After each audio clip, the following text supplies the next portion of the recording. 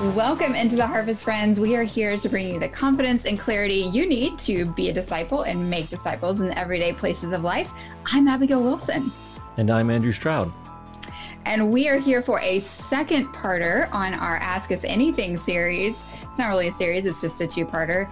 And a little insight on, the backstory. We basically pushed every controversial, maybe difficult question into this part. Because last week, we just picked all the easier, in quotes, questions and thought, well, maybe we'll be smarter next week. So here we are. It's next week, Andrew. How are you feeling? Yeah, ready to do this? I'm ready to do it. Yeah, we were looking at the questions that got bumped from part one to part two, and we've got some fun ones today. So I think it'll be a good time, Abby. Oh, yeah. You guys, if you want to hear all the controversy, this is the episode for you. Get your little fingers ready to start typing your heated responses to our responses. We can't wait. Yeah. So we're just going to jump right in. Guys, it's really not that bad. I think just basically the questions that were asked this week are the things that do get brought up a lot in church talk. And there can be really strong opinions on different sides. So Andrew and I are going to give our opinions, hopefully based on biblical principles.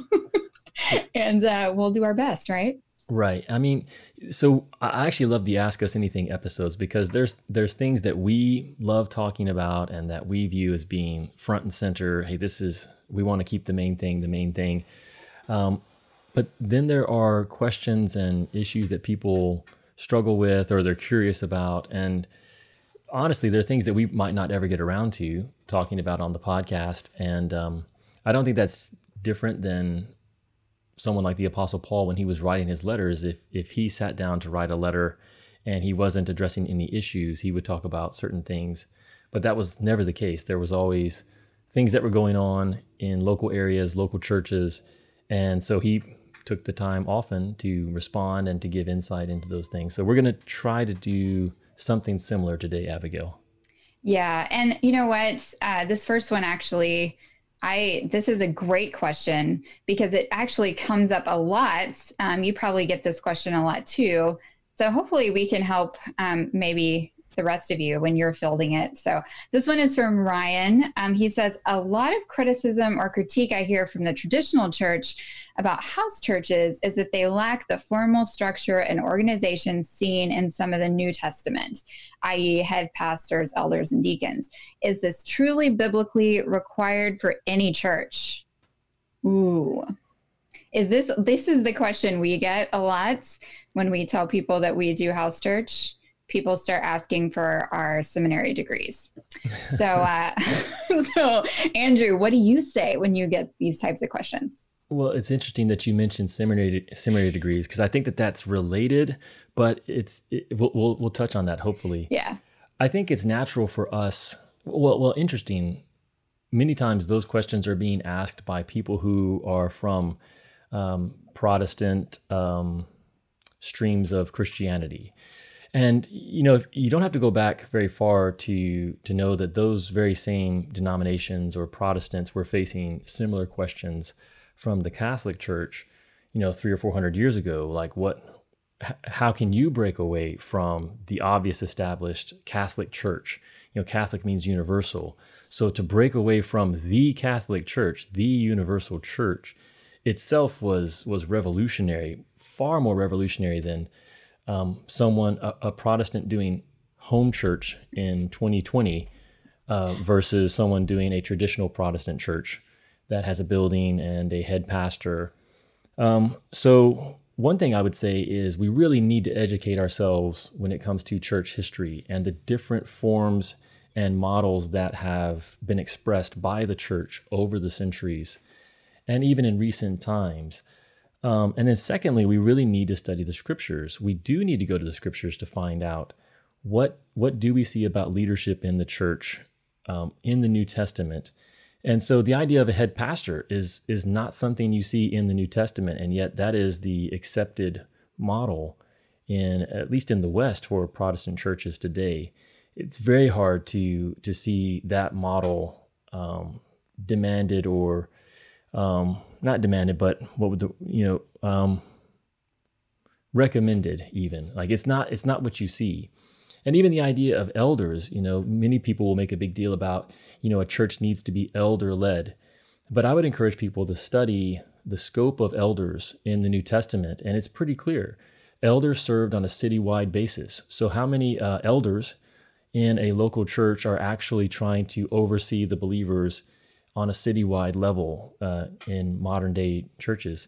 Not many that I know of. So there are principles, there are models, but we need to be careful that there is not a specific blueprint that you're going to find in the New Testament when it comes to church leadership. And I got a few other things to share on it, Abigail, but I wanted to just pause and see if you had any thoughts or feedback on it so far. Yeah. I mean, that's really good. As you were saying, like we need to be well-versed in our church history. I was like, oh, well, I'm really not at all well-versed on my church history. I should be. And I'm working on that. Andrew's making me read books, so that's good.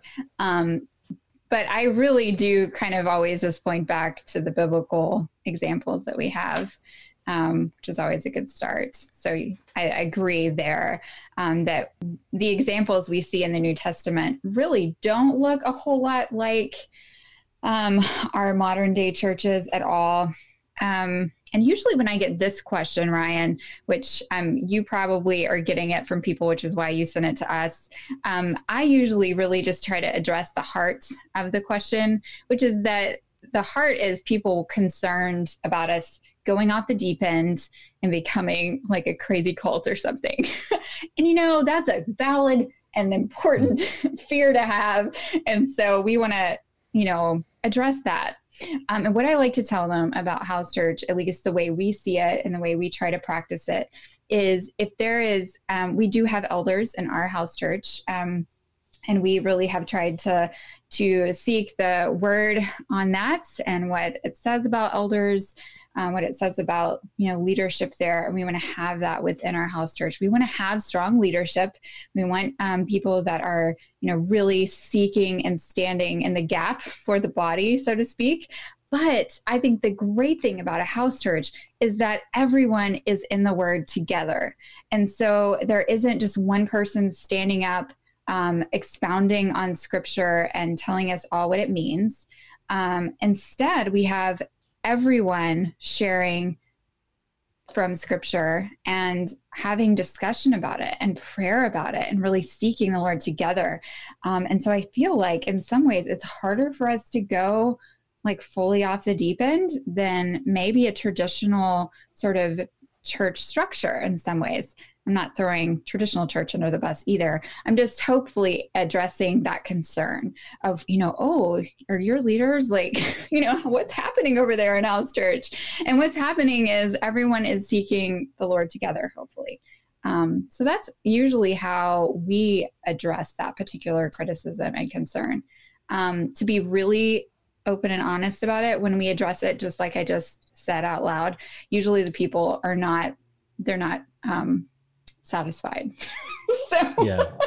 It's not helpful, really. Well, there's two issues, and I'm glad that you brought things to, because there is the theological side to it, and we need to be aware of that. And there's the church history side, but which I'm not aware of. Yeah, I do think that it's coming from two places primarily. One is what you mentioned, which is there's genuine concern about people not being led astray. So what are the mechanisms in place to ensure that there are qualified leaders, people of character who are overseeing a home church, and it's not just some Yahoo who decided to start studying the Bible in his living room, because you can find examples of people that have definitely taken advantage of others and led them astray. But a second place that's coming from is the legitimacy question, or the authority question. And some people are just not, that's why a lot of people are not going to be satisfied, because if it's different than the model that they're familiar with in whatever church tradition that they came up with, then it's a question of authority and legitimacy. And I would just encourage people that, one of the big criticisms that Jesus himself faced was, by what authority? And so the established religious leaders of his time did not see Jesus as a legitimate authority when it came to spiritual matters because he was outside of the prevailing structure that they were familiar with and that they were part of. And so we really do want to go back to the scriptures themselves. Yes, we want to have biblically qualified leaders of character leading the church, whether it's a traditional church or a house church. But the idea that going through modern day structures to find that legitimacy, whether it's the seminary path or being endorsed by a certain denomination, that's a step beyond what we see in the scriptures. So in the scripture, there are great passages, 1 Timothy 3, Acts 20, Titus chapter 1. And leaders there are described primarily as elders, overseers, and stewards, especially in Titus chapter 1. Those are the three words used to describe leaders in the church. And we've got some videos on that. I don't want to, we've got other questions, so I don't want to spend all our time on this one.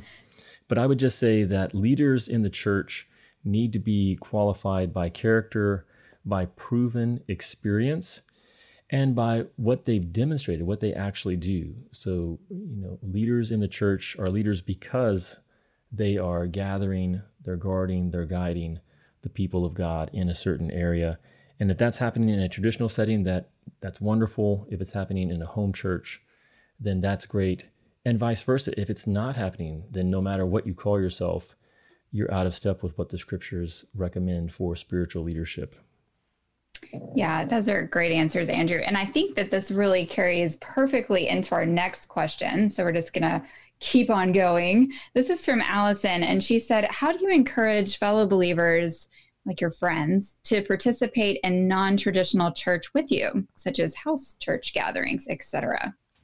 Well, I'm actually interested in your take on this first, Abigail, because you guys gather on Saturday, and it's probably going to look a little bit different, I suspect, for people who gather outside of Sunday morning to invite friends to participate in a house church gathering versus, so we do ours on Sunday morning at the same time that a traditional church would typically gather.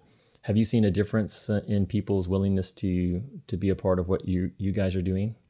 So my question is, do you think that it's easier or harder for us? I guess it depends on how committed the friend is. I think if someone is like super committed to if they're already involved in a Sunday service, which is, I guess I assume that in Allison's question, then I think it would be easier to get them to come to ours. Right. Okay. Yeah. There's some interesting things to unpack here. First of all, Brett and I are not huge on pulling people out of their church. If they are just rock stars in some church somewhere, we are really supportive of that. We really do love the local church, like Big C. There's some really fantastic churches in our community, and we really dig them. And we often will recommend them to people when they move to town. And we get a lot of, just because of our military background and the Harvest and lots of other connections, we get a lot of messages from people like, hey, we're moving to the area. Like, give us our church options. We always give ours as like the top billing because, of course, we love our house church a whole lot. But we also have some really fabulous traditional churches in the area. So starting there, usually when it comes to someone who is already healthy and involved in a local church, I usually just try to see maybe areas that I can share with them of things that we've learned from our house church. Just try to pass those little nuggets on and then be like, maybe use these nuggets in your awesome church that you're involved in. So in that regard, the answer would be, I don't encourage them to come. So if it's for people that maybe are new to our area, what we really try to do is just have them come out and visit and see it firsthand is always my best answer for trying to convince someone to go the house church route. It's hard to explain until you've seen it in action. So I can explain all day what we do, how, what it looks like, what the model is. But until people really get to experience it, then it's hard for them to know if it's going to be a good fit or not. So I think my bottom line answer is to just encourage them to come. And I don't think it really matters like the day of the week then regarding, we have met on Sundays actually in the past, Andrew. We just really feel very fluid about days of the week. So, we really just chose the day that worked best for the people in our church. So I kind of even forget that church cannot be on any day of the week. What's that? Sundays? Okay, go ahead, Andrew. What do you say? Well, I'm really glad, and we feel the same way. Like, so if someone's already well established and committed in a traditional church, we don't want them to make the switch to house church. We think of church as what the Bible describes it as, which is a family. And so the real issue is whether you're in a home church or in a more traditional church, are you committed to the relationships with the other members of that church? Are you actually committed? Do you go to the gatherings because this is the time to be with your family? Which of course is going to play out throughout the week too. So even we fall into sometimes describing church as a gathering, but the gathering is just one part of being a church. We do ours on Sunday morning in part because we don't want to even get into that issue of competing with people who are already committed. Like we don't want them to be sort of like dual committed, because it's hard to really be faithful to those relationships. And so we encourage people, whatever church that you're a part of, be all in with that church, with that group of believers, and be committed to those relationships. And so if those friends are looking for a church, if they're new to the area, or if they just have not been to church or they've been estranged, de-churched, then of course, we want to encourage them to come out and be a part of what we're doing. But there's nothing magical about house church as a model. It's not, I think it's got some advantages to the traditional church, but it's not a silver bullet. And so if someone's committed to a traditional church and things are going well, then, even if things aren't going well, we would encourage them, try to be the difference maker that the Lord wants you to be within that family of believers. So I don't know how helpful that's going to be for Allison, but I think we feel similarly on that one. Yeah. I will say, Allison, if you're starting a church, I think Andrew just gave some great advice. Maybe consider starting it on Sundays, just so that you do kind of get rid of that like possible dual commitments, so that you can find those people that are either unchurched or have been de-churched. And so it'll help you kind of figure out who you need to focus on. I will say the other half of that is that if you're trying to reach people, try to find those that need you in your community, then literally meet whenever they will meet with you. So we ended up meeting on Sundays at the beginning because we were meeting with a couple who worked really hard, and they literally worked every day of the week except for Sundays. And so we were like, Sunday morning it is. And it really kind of changed the way we kind of saw even our own church time. So Allison, if you're just getting started, I say, 1, do it whenever the people want to do it. And 2, if you can, do it on Sundays just to kind of help with that whole church aspect. And 3, if they're already in church, then just be friends with them. Right. Hey friends, thanks for watching the show. I wanted to take a quick moment to say, if you're someone who's looking for insights, ideas, and inspiration that will fuel your faith for the 21st century, then make sure you sign up for our weekly newsletter, Harvest Highlights. It's free and it's loaded with resources that will help you be a disciple and make disciples in the everyday places. So make sure you check it out. There's a link in the description of this video. Back to the show. Okay, so on to the next question, which we've also I just already started talking about earlier, which is from Michelle. How important is it to observe the Sabbath as Christ followers? What role should Sabbath rest have in our new covenant lives? You're going to let me talk about this one, right? I did a really long pause.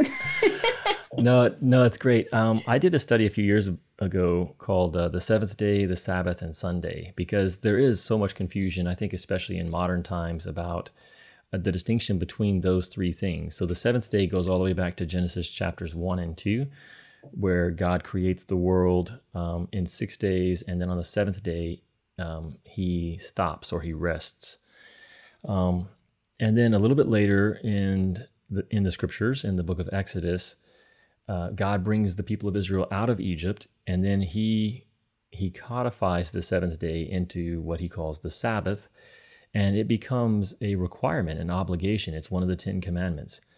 And so the people of Israel, the Old Covenant people of Israel, are required to observe the Sabbath, to keep the Sabbath as a day set apart to the Lord.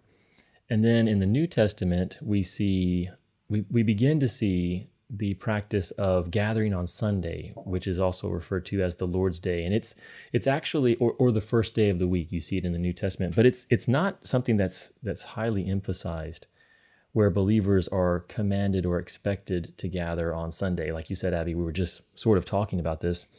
But it does seem to be a pretty clear practice of early believers to gather as the church on Sunday, on the first day of the week, the Lord's Day, because that was the day that Jesus rose from the grave.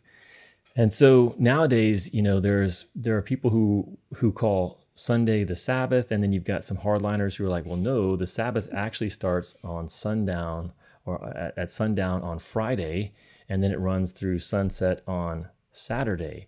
And so really the Sabbath is on Saturday. And it's good for people to study the seventh day, the Sabbath, and Sunday. But my short answer here, I like the way that Michelle asked this question. How important is it to observe the Sabbath, and what role should the Sabbath rest have in our new covenant lives? And I'm glad that she emphasized that we are under the new covenant, because there is a complete shift in the way God is relating to his people from the old covenant to the new covenant. And the biggest shift is that we're no longer under the law, which includes the 10 Commandments. We are not under the 10 Commandments. We are under the law of Christ. And so our objective is to please Christ. It's not to keep rules. And one of those rules was the Sabbath. And so you see, even in the New Testament, that non-Jewish Christians began to have to wrestle with this question of, should we observe the law, including should we observe feast days and Sabbaths? And you can see we're studying in Colossians this week, and in Colossians 2, he actually says, don't let anyone judge you concerning the observance of a feast day or a Sabbath. So the scriptures, I think, are clear in the New Testament that we're not under the Old Testament covenant. We're not obligated to keep the Sabbath. And there's a lot of freedom to that. Having said that, the principle of the seventh day is built, it goes prior to, it precedes the law of Moses. It goes all the way back to Genesis. And so we started this year talking about weekly rhythms. And one of the rhythms that we see in Scripture is that there's a 7-day cycle going all the way back to the beginning. And we do well to reset on a weekly basis, whether that's on a Saturday or a Sunday or a Wednesday. The word Sabbath literally means, it means to rest, but it also means to stop. And so for the Old Testament believers, people of God, part of the Sabbath was just breaking up the everyday, day in, day out grind and turning their focus towards the Lord. And that's something that we can still really benefit from. It's something that's important. But I want to be really clear here. You do not have to keep the Sabbath.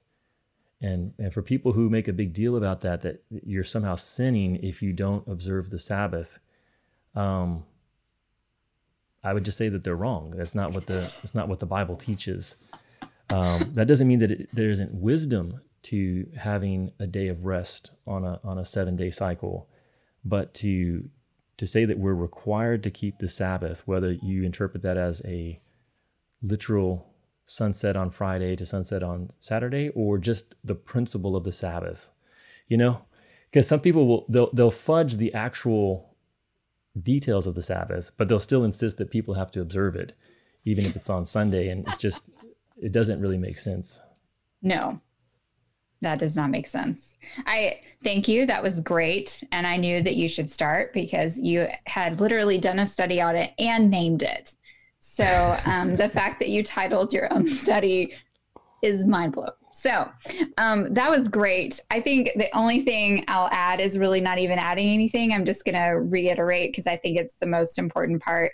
And that is that I think what we gain from the Old Testament is God's heart for all of us and how we should live and how sinful we are and how much we need Jesus. So if you feel like you don't need a Sabbath at all, I would maybe question that because usually that just means that there's some sort of issue there that you feel like either you shouldn't rest, rest is not important, and that's kind of an issue, like a lordship issue there, or also you're literally too busy to rest, in which case you've booked yourself too tight.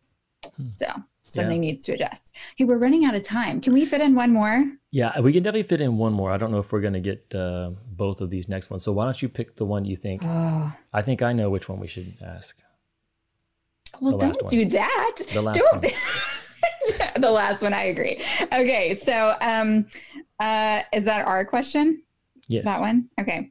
So how do we re-engage to the new normal when others have different standards and comfort levels than us? So this is actually, Andrew and I came up with our own question to ask ourselves.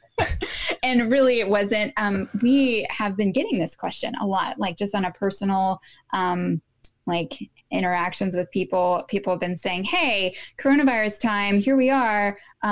Things are starting to go back to normal. Some churches are reopening. What do we do? So just to reiterate, some people have different standards of needing to be healthy and stay away. And some people are like, we should just have faith that God will take care of us.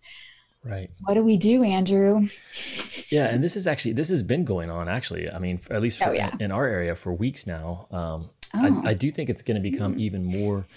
I mean, you see it on the news where people are, I don't know if they're getting arrested, but they're being fined by, because they're showing up to church services, which is, in violation of the order to have gatherings of less than 10 people. Yeah. But I think what we're saying here is that the issue is really going to continue going into the coming weeks and months. And in fact, I just saw an article on the Gospel Coalition blog. Yes, we should link that. It's a good one. Yeah, and it's dealing with this issue of, as believers, it's going to be like a Romans 14 issue where you've got people who feel like you shouldn't eat meat, or 1 Corinthians 8 as well, and people who are like, all meat is it's all offered to God, so it's all good. So you're going to have your conservatives and your liberals. Probably not the best. Ooh, don't use those words. Yeah. Well, what could we say? You're gonna have your people who are more cautious. Out. We're gonna beep out Andrew right there. I'm gonna people need who are more Zach cautious to do that. And people who are more free spirited. And of course, the people who are more free spirited are going to annoy the people who are more cautious, because the more cautious folks are going to be more of the rule keepers, and also, well, we need to protect and make sure that no one gets sick. And so that's really the issue that we're trying to address here. But we've had this. I've had conversations with folks from day one. Is, well, we're still commanded to gather in Hebrews chapter 10, so we're going to continue to gather, even if Caesar tells us not to. So I think that's the issue that we're getting at. Am I phrasing that right, Abigail?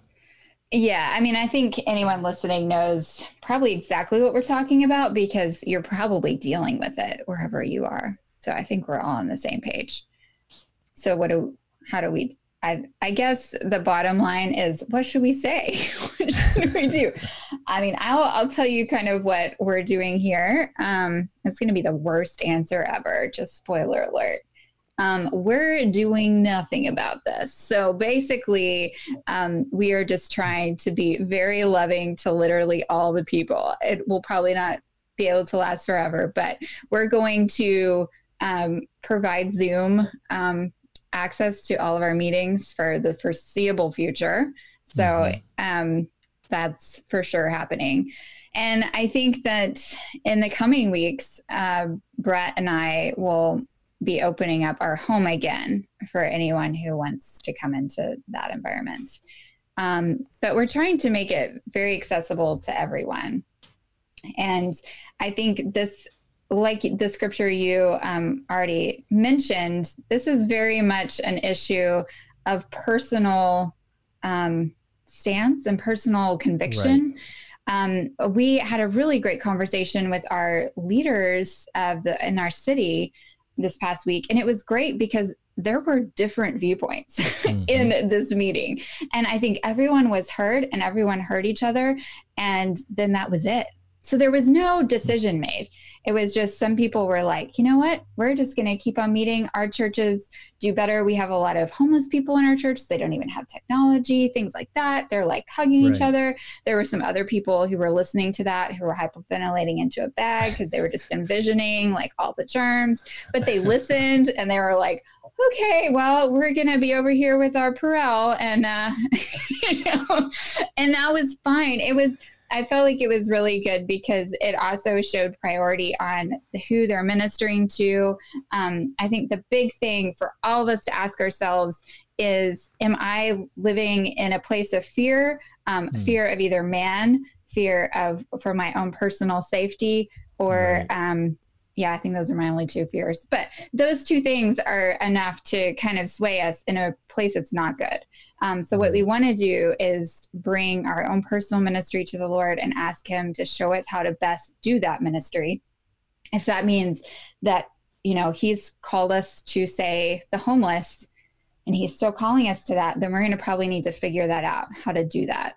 If all the people in our house church have internet access, maybe we have some that have some health issues, and, we need to take care of those people, then we're probably going to stay online. So I think it really is up to each other and just hearing each other and not having any kind of judgy face, but just trying to work it out. So that was a terrible answer. Do you have anything better than that? I think it was a great answer, actually.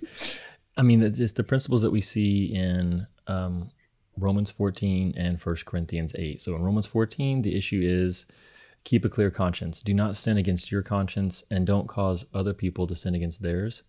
So each of us are going to have our own views on this issue, as well as many others.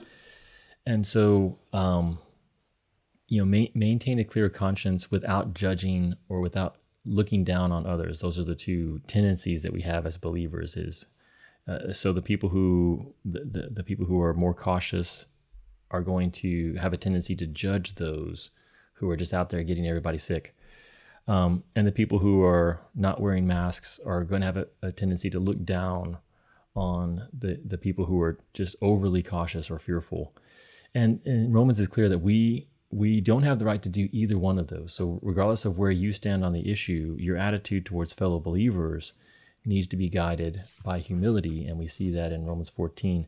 1 Corinthians 8, we're going to do whatever we can to accommodate those who are weaker in the faith. And so I like the idea of having the Zoom option for folks, because I think that's an accommodation to those who just don't feel comfortable gathering in person. And that may continue even after certain government regulations are lifted.